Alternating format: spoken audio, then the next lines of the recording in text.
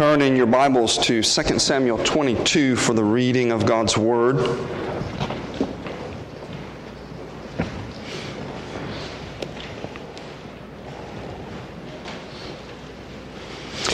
We're going to read through to verse 31.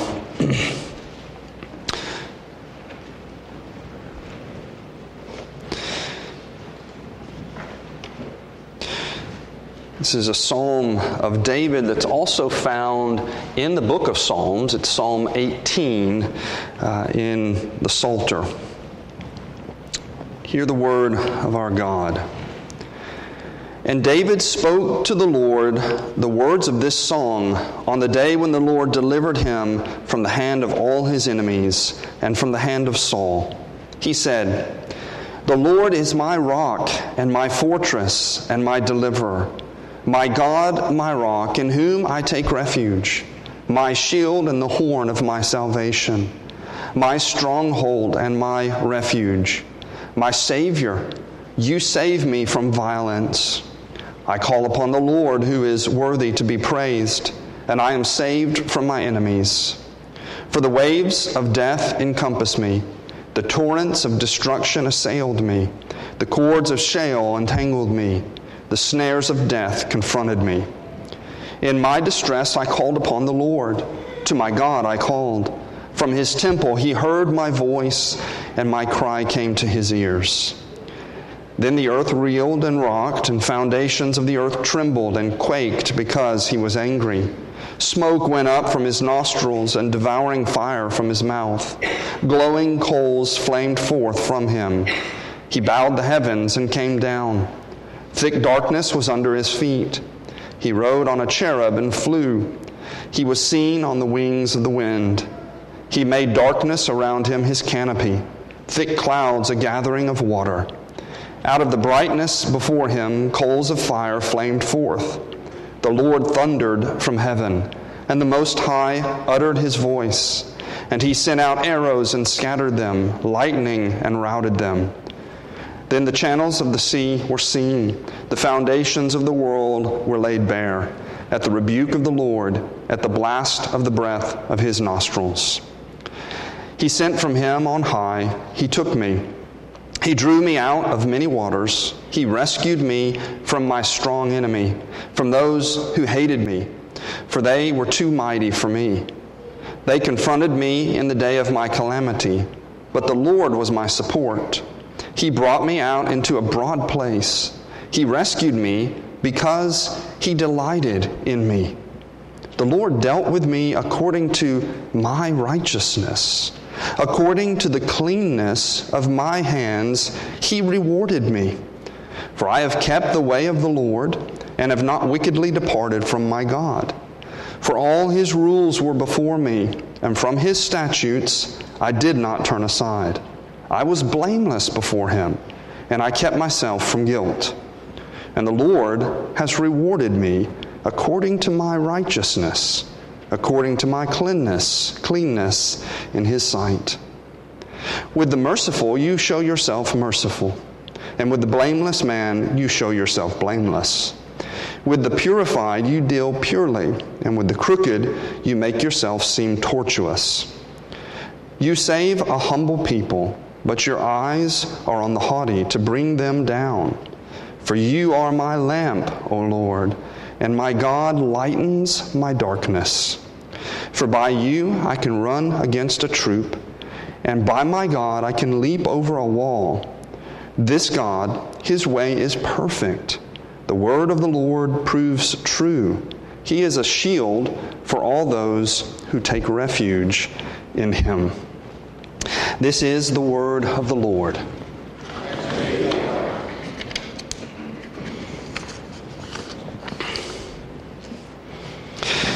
This psalm, penned by King David, is an amazing testimony of God's grace and goodness.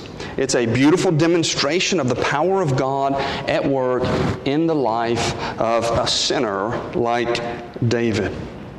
Here David reflects upon his success as king over Israel. This is a jubilant kingdom song. David's reign has been profoundly and wonderfully successful. We read in turn back to chapter 21, just the chapter before. In this chapter, we see David at war, especially in the last few verses from chapter 15 on. And he brings peace into the land through his defeat of the enemies. Then the opening lines of chapter 22, David spoke to the Lord the words of this song on the day when the Lord delivered him from the hand of his enemies and from the hand of Saul. David had restored peace to the nation, to the kingdom of Israel. He had brought stability to the land. He is seen here as victorious, as a conquering king. Now, what's remarkable about this psalm, it's almost jarring when you read it, and we'll come to some of the reasons why a little later, but what's remarkable is that he achieved this success in spite of his weakness, his fear. You remember when he initially runs from Saul and he lies in a few occasions about his purposes, the doubts that he had throughout his journey of life, the severe, serious moral failure, the poor decision making, which we come to in the last chapter of 2 Samuel. It's remarkable that God achieves the purposes for His kingdom using broken vessels to accomplish it. That is amazing. This is a similar story to the one told about the growth of the church in the book of Acts. Just read that at some point in time. Just read from chapter 1 to the end of Acts. And you will be confronted with a community of people who are weak. You remember how they doubted during their prayer meeting when Peter, they were praying for Peter to be released from prison, and Peter is released from prison, and they doubt, wait a second, this can't be true. Our prayers can't be answered. A people who are weak, a people who are sinful. We see a lot of the failures of the early church. They are at times lacking faith. They're embroiled in this racial controversy that really dominates a lot of the early Christian letters and the apostolic letters, the division between Jews and Gentiles. How do we worship together? We despise each other. We look down upon each other. We call each other dogs. And yet God grows the church. They were facing constant opposition on the right and on the left. In the midst of the darkness, God shines the light of His grace. In the midst of human weakness, frailty, demonic opposition, God shows Himself to be strong. That's what we're seeing in this psalm. David is a type of Christ. Remember, David is a king over Israel, and he points to the true and final king who is a descendant from his family line. Now, this chapter isn't meant to memorialize David's accomplishments. It's not meant to prop him up as some great and mighty man. It's a psalm of praise. Look at the opening lines. It is all directed to not David's glory, but the glory of the God of David's. It's a psalm of praise to God who remains steady, faithful, and strong in the midst of David's weakness and sin. Look at verse 29. And this is the basis for the title. The title is Light in the Darkness. Verse 29, David says, "For you are my lamp, O Lord, and my God lightens my darkness." We're going to see the gospel boldly proclaimed in the midst of this psalm, and maybe in ways that startle and surprise us. I know for me, when I started studying this at the beginning of the week, I thought, how does this make sense? You see, it's written in the context of chapter after chapter of David's failure, Bathsheba and the sin with Bathsheba, and then how it led to dysfunction in his family. And then David says, "The Lord dealt with me according to my righteousness." Don't you find that to be a little awkward? "For I've kept the ways of the Lord and have not wickedly departed from my God." What is David thinking when he writes this? How can he say that? Oh, he can say that. And we're going to find out why as we look at the psalm. So God's light shines in the midst of David's darkness, in the midst of our darkness. That is how God reigns and rules in a fallen, rebellious world. The first thing I want to point out is this: God is my rock. That is a steady theme throughout this chapter in this psalm. He starts off with it in verses 1 or 2 and 3. We find it picked up again in verse 32, and then in the final few verses, verse 47, it's mentioned twice. And before we begin, I want to tell you a little bit about the structure of the psalm. I think it helps in how we interpret the psalm. It begins and ends with praise to God, verses 2 to 4, and then at the end, verses 47 to 51. Bookend and really set the context for David's words in this psalm. Look at verse 2. "The Lord is my rock and my fortress and my deliverer, my God, my rock, in whom I take refuge, my shield and the horn of my salvation, my stronghold and my refuge, my Savior. You save me from violent men. I call upon the Lord, who is worthy to be praised." Verse 47, "The Lord lives. Blessed be my rock and exalted be my God, the rock of my salvation." He's overflowing with praise. Those are the bookends, the beginning and the end of the psalm. Then as you move to the second section, which begins in verse 5 through to verse 20, it corresponds with the second to last section, verses 32 to 43. And in both of these sections, they describe the danger David was in and then the great deliverance that God provides. And then as we move to the center of the psalm, sections 3 and 4, which are in verses 21 to 25 and 26 to 31, they tell why God acts in the way that he does on David's behalf.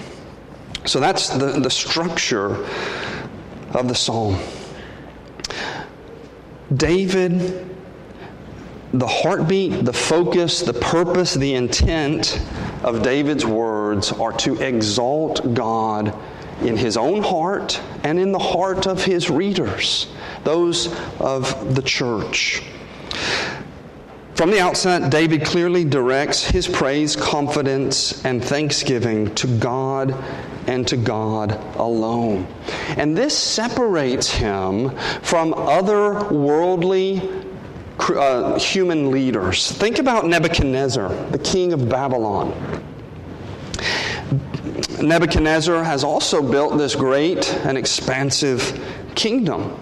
And being puffed up in pride, he boastfully declares in, I think it's Daniel chapter 3 or 4, these words. Nebuchadnezzar says, "Is not this great Babylon, which I have built by my mighty power as a royal residence and for the glory of my majesty?" Do any of you look at maybe your business success, your family success, your financial success, and feel the tension between these two ways of approaching it? Do you recognize God? Or do you boast in human arrogance and pride, thinking that you are the one who has built this through your hard work and your great gifts and wisdom? He uses a lot of military language, and rightfully so. He was a military commander. He attributes a number of things, a number of attributes to God. God is my rock, my fortress, my refuge, my shield, the horn of my salvation, my stronghold, my Savior from violence, and my enemies. God provides stability for David's reign and rule over the Israelites. He is the solid foundation for David's life in a world full of chaos and deceit and hatred and uncertainty. God proved secure.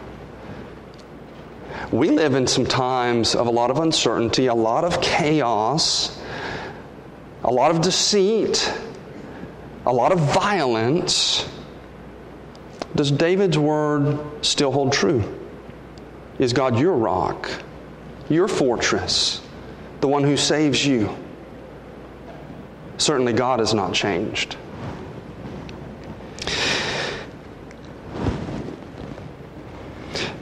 David reflects upon his achievements, and he had many.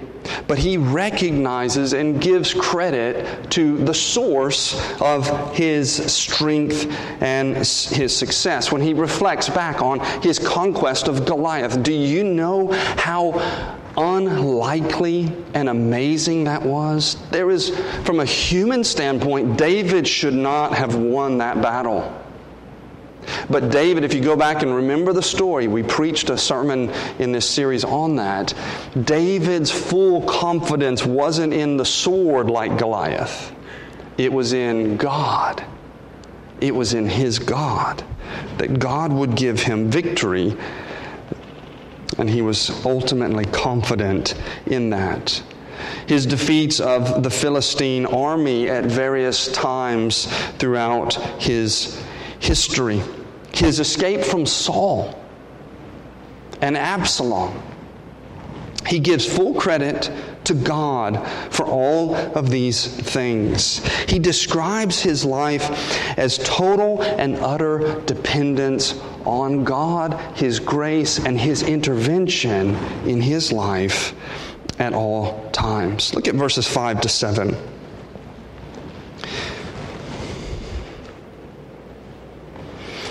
He speaks of his troubles. For the waves of death encompassed me, the torrents of destruction assailed me, the cords of Sheol entangled me, the snares of death confronted me. Wave after wave after wave of difficult circumstances. What does he do in response to that? Verse 7, in my distress I called upon the Lord. To my God I called from His temple. He heard my voice, and my cry came to His ears. He sought the Lord in prayer. And then in verses 17 and 18, he's again speaking from a place of weakness. He sent me on high. He took me. He drew me out of many waters. He rescued me from my strong enemy, from those who hated me, for they were too mighty for me. How did he overcome? How did he overcome Goliath and Saul and Absalom and the Philistines when they were against him? Well, beginning in verse 34, he starts to describe his military accomplishments. And I want you to look at how he describes them and how different it was from the boast of Nebuchadnezzar. Look at my strength, Nebuchadnezzar boasts. Look at my wisdom. Look at what a great man I am. Do you remember what happened to Nebuchadnezzar after all that boasting? God did something to him that brought him very low. He made this great king eat grass in a field like a cow. And he came out of that sounding a whole lot more like David in in 2 Samuel 22 than he went in. So if that is true, so here's the beautiful thing. God's sovereignty, God's rule over creation doesn't just extend to the king of his people, Israel. It also extends to the king of Babylon. So that means it must extend to all human rulers. God is working out his plans and purposes. And we've got to put our confidence in that. But look at what he says about his accomplishments. He speaks of these gifts that he received. Verse 34. He made my feet like the feet of the deer, and he set me secure on the heights. So when David rushed out into battle, ran out into battle against Goliath, with his swift feet to avoid the spear of Goliath and the sword of Goliath, why does David think he was able to do that? Because he had trained really hard at warfare? That's not what he says. He says, you made these things possible for me. Look at verse 35.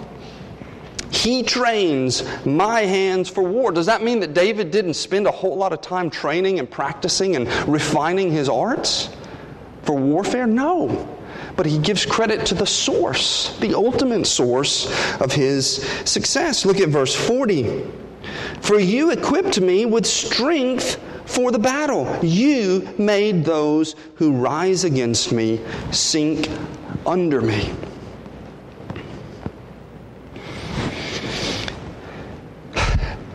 David has been trained to observe his life through the lens of faith, seeing God at work in all things. That's a state of Christian maturity. That's how we want to be able to process and think about our lives. How do we see God at work in it all? And here's a good judge for you. Do you spend more time complaining or praising?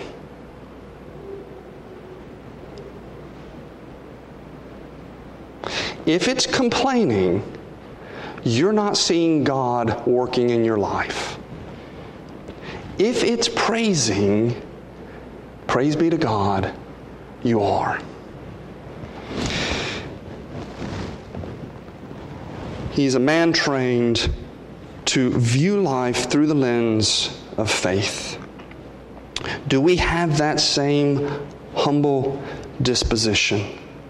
Does your success lead to humility or praise to God? And I want you to think about some things. David fully gives credit to God.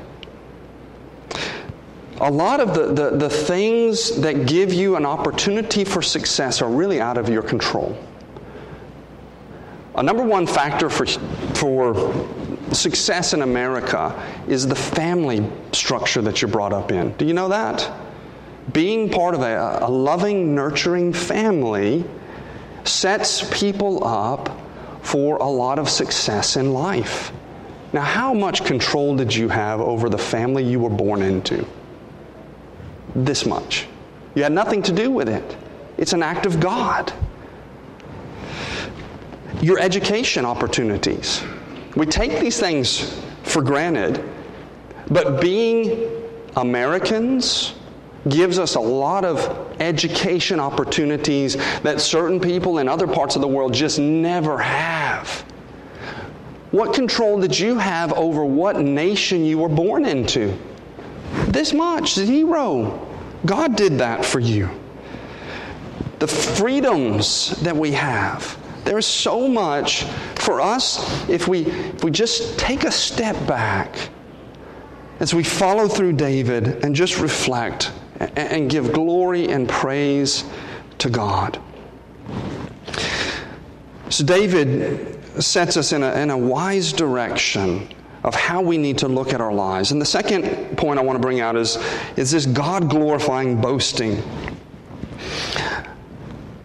beginning in verse 20, really, but mainly 21 to 31, David says some things that are jarring, that I found really difficult in studying this psalm. First of all, verse 20. Now, let me put the perspective. Let me put you in his place, in his shoes for a minute. You have been richly blessed by God, clearly. He's allowed you to win all of these battles and do all of these magnificent things. He's placed you as the head of His people. And in response to God, you committed adultery, covered it up with murder, and your family just kind of fell apart after that point. So, psychologically, what place are you going to be at when you're writing this psalm at the end of your life? What's the tendency? Man, I really had a lot of blessings and I screwed it up. I failed. I would feel a lot of guilt and just this sense of failure. But look at what David says in verse 21. He brought me out into a broad place. He rescued me because He delighted in me. So all this stuff has happened to David, but he still sees his relationship with God in this light. God delights in me. Do you feel that way about how God views you? Do you say, when you wake up in the morning and you look in the mirror and you say, God delights in me? If not, why? I'm guessing you haven't done as much horrendous and heinous sins as David. At least I haven't heard about it yet. Maybe, who knows? This is a godly man showing us a picture of how godly men act. God delights in me, he says. Look at verses 21 and following.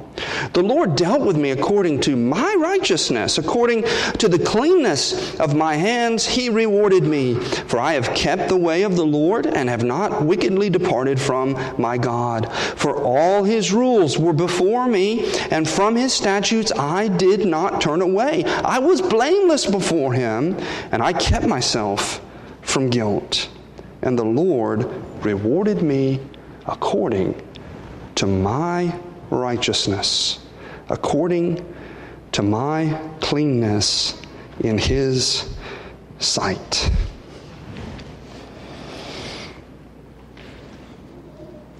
Has David forgotten about his failures?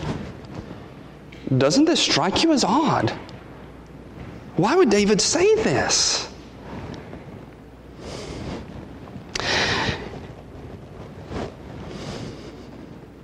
How can he claim God's protection as a reward for his righteousness? When we're interpreting the Bible, we always need to remember the context in which we're reading something. We live in a world where media bias is not uncommon. And it's not uncommon for, if the media doesn't like a political figure, what do? They'll take one statement out of a long speech, out of its context, and they will make it look like that political figure has said something horrendous that the viewers are going to just completely be on board with. Well, couldn't you do that with David here? Let's take 2 Samuel 22. And the Philistine Daily Journal, they published this article. Look at how boastful David is. Look at what he says. The Lord dealt with me according to my righteousness. What a fool is David. What kind of a man is this? That's to take it completely out of context. You see, the whole psalm is David boasting in his God. That's the same here. When he talks about his righteousness, he's actually boasting in God. That's what the context forces us to acknowledge. David is not boasting in himself. He's not acting arrogantly. In fact, these statements fit into his goal, which is to glorify God and God's goodness toward him. David is painfully aware of his moral failures. It's etched into his memory by humiliating life experiences. He can't get away from it. But those things don't identify how he relates to God. I could look back at my life and I could tell you about a lot of humiliating experiences. And if I dwelt upon them, if I based my relationship with God on them, I would never walk into this pulpit. But I am called to base my relationship with Christ on the gospel promises. And that's what David's doing here. That's why he can say these things that seem so outlandish. David had the finger pointed straight at him when Nathan the prophet said, "You are the unjust, wicked man." He knew that. Psalm 51, verse 5. What does David write in this psalm? He says, "Behold, I was brought forth in iniquity, and in sin did my mother conceive me." He understands original sin. It's very clear to him. But David here is demonstrating great faith. It's the same type of faith that enabled him to confidently go to war against Goliath. How could he confidently say these things that he's saying?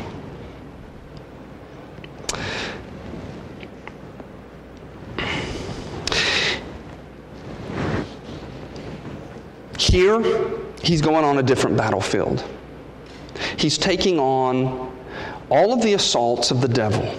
He's defeating and rejecting the taunts and accusations of the deceiver who seeks to speak into David's life lies about his relationship with God. David, you shouldn't pray to God. Don't you know what a wicked man you are? David, you should not approach God. You shouldn't write any more psalms. I mean, come on. Didn't that privilege get eliminated when you did those stupid things with Bathsheba? David, God can't love you.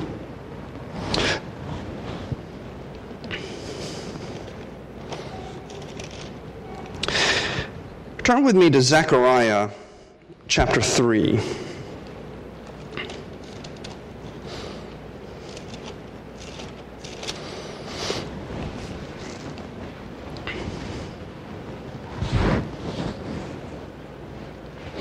I want you to hear these words. Zechariah 3, beginning in verse 1. "Then he showed me Joshua the high priest standing before the angel of the Lord, and Satan standing at his right hand to accuse him." So what's Satan like to do? He likes to drag up, to draw up every foolish thing that we do and accuse us before God. And the Lord said to Satan, "The Lord rebuke you, O Satan. The Lord who has chosen Jerusalem rebuke you. Is not this a brand plucked from the fire?" And isn't that what David's talking about? I am a brand plucked from the fire. I was face to face with Sheol, with death. I cried out to God, and He delivered me. What does it mean if God delivers us? We've been plucked as a brand from the fire. Now Joshua was standing before the angel, clothed with filthy garments. That represents his sin. And the angel said to those who were standing before him, "Remove the filthy garments from him." And to him he said, "Behold, I have taken away your iniquity from you. I will clothe you with pure vestments." And I said, "Let them put a clean turban on his head." So they put a clean turban on his head. We acknowledge our personal sin, but we can never say that that is what we are identified by. If we do that, then we do discredit to the saving power of God in our lives. When I look to God in worship, when we gather to God in worship, what are we to think? Yes, we deserve His wrath and curse, but that's not what He's given. What is our reality? We have been purified. We have been cleansed of all guilt and all shame. We have been clothed in the righteous garments of Christ. We stand righteous before God in worship. If that's not true, don't worship, because He doesn't accept you any other way. You can't worship God. You can't be in His presence. We are. David grasped this by faith. David is glorifying God for the grace and mercy of his regeneration. He is acknowledging God's good work of taking away his stony heart and creating in him a new heart, which he cried out for in Psalm 51, verse 10. Remember? Create in me a clean heart, because from birth I was born in sin. I need something new. Create in me a clean heart, O God, and renew a right spirit within me. Psalm 119, verses 33 and 34, David says, Teach me, O Lord, the way of your statutes, and I will keep it to the end. Give me understanding that I may keep your law and observe it with my whole heart. Our good works are accepted and rewarded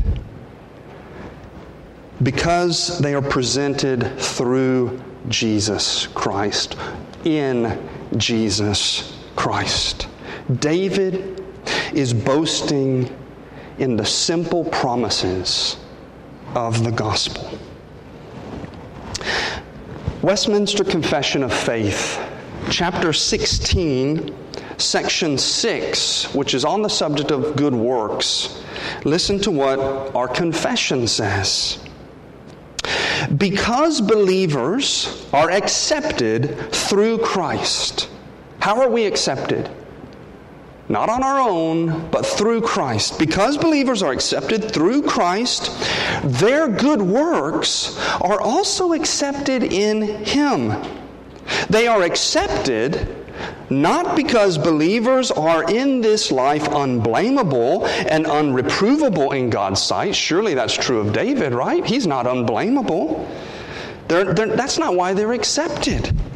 But because He, looking upon them in His Son, is pleased, our confession says, to accept and reward that which is sincere, even though accompanied by many weaknesses and imperfections.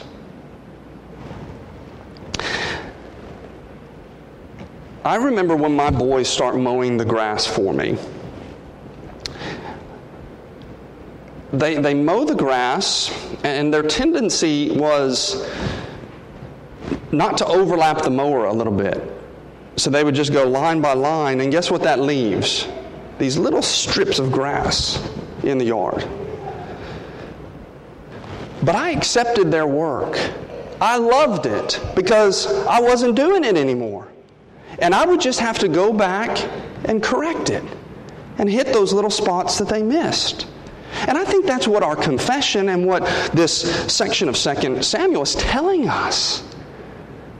Yeah, our works are not spotless. They're not unblameable. But when they are sincerely done, they are purified and cleansed, and then they are brought to the Father by Christ. And He really does accept them. He really does. And He delights in them. And He rewards us based on those things. Now, it's not the reward of justification. That's by faith alone.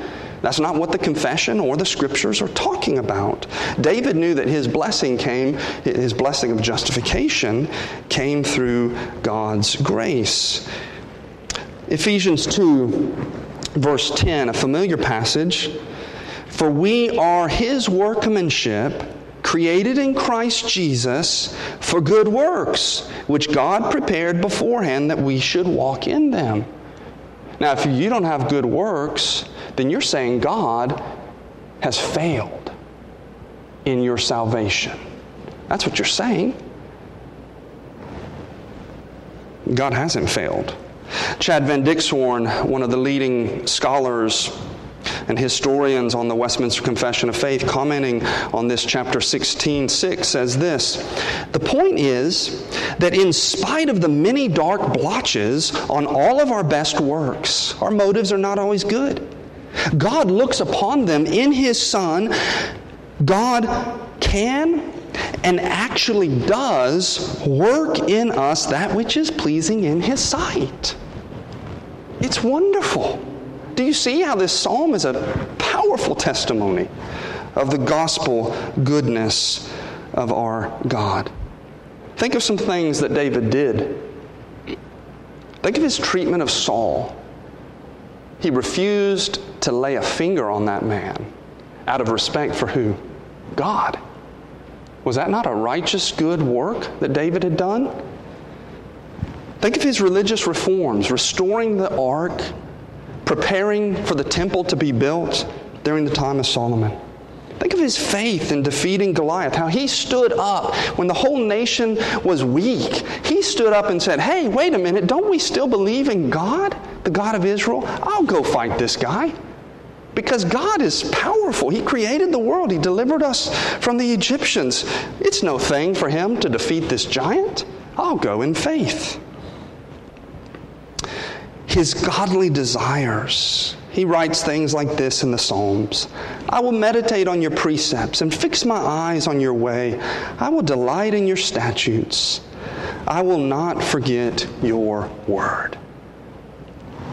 And I hope this is an encouragement to you. Because we can all look back at our lives and see the unmixed motives that go into our acts. Failure as parents, failure as church members, failure as church leaders, failure as pastors, failure as people in our communities. We can see that. But can you also see God working righteous, good works in your life? Can you glorify Him for that? Can you boast in the gospel of God? David does. And we need to. Understanding that that's not proclaiming ourselves. That's promoting God. That's the whole goal of this psalm when we read it in context. Only if we strip it radically out of its context could we think it's pointing us in any other direction. And I hope that that encourages you to live a life seeking to do the things that bring honor and praise to your God.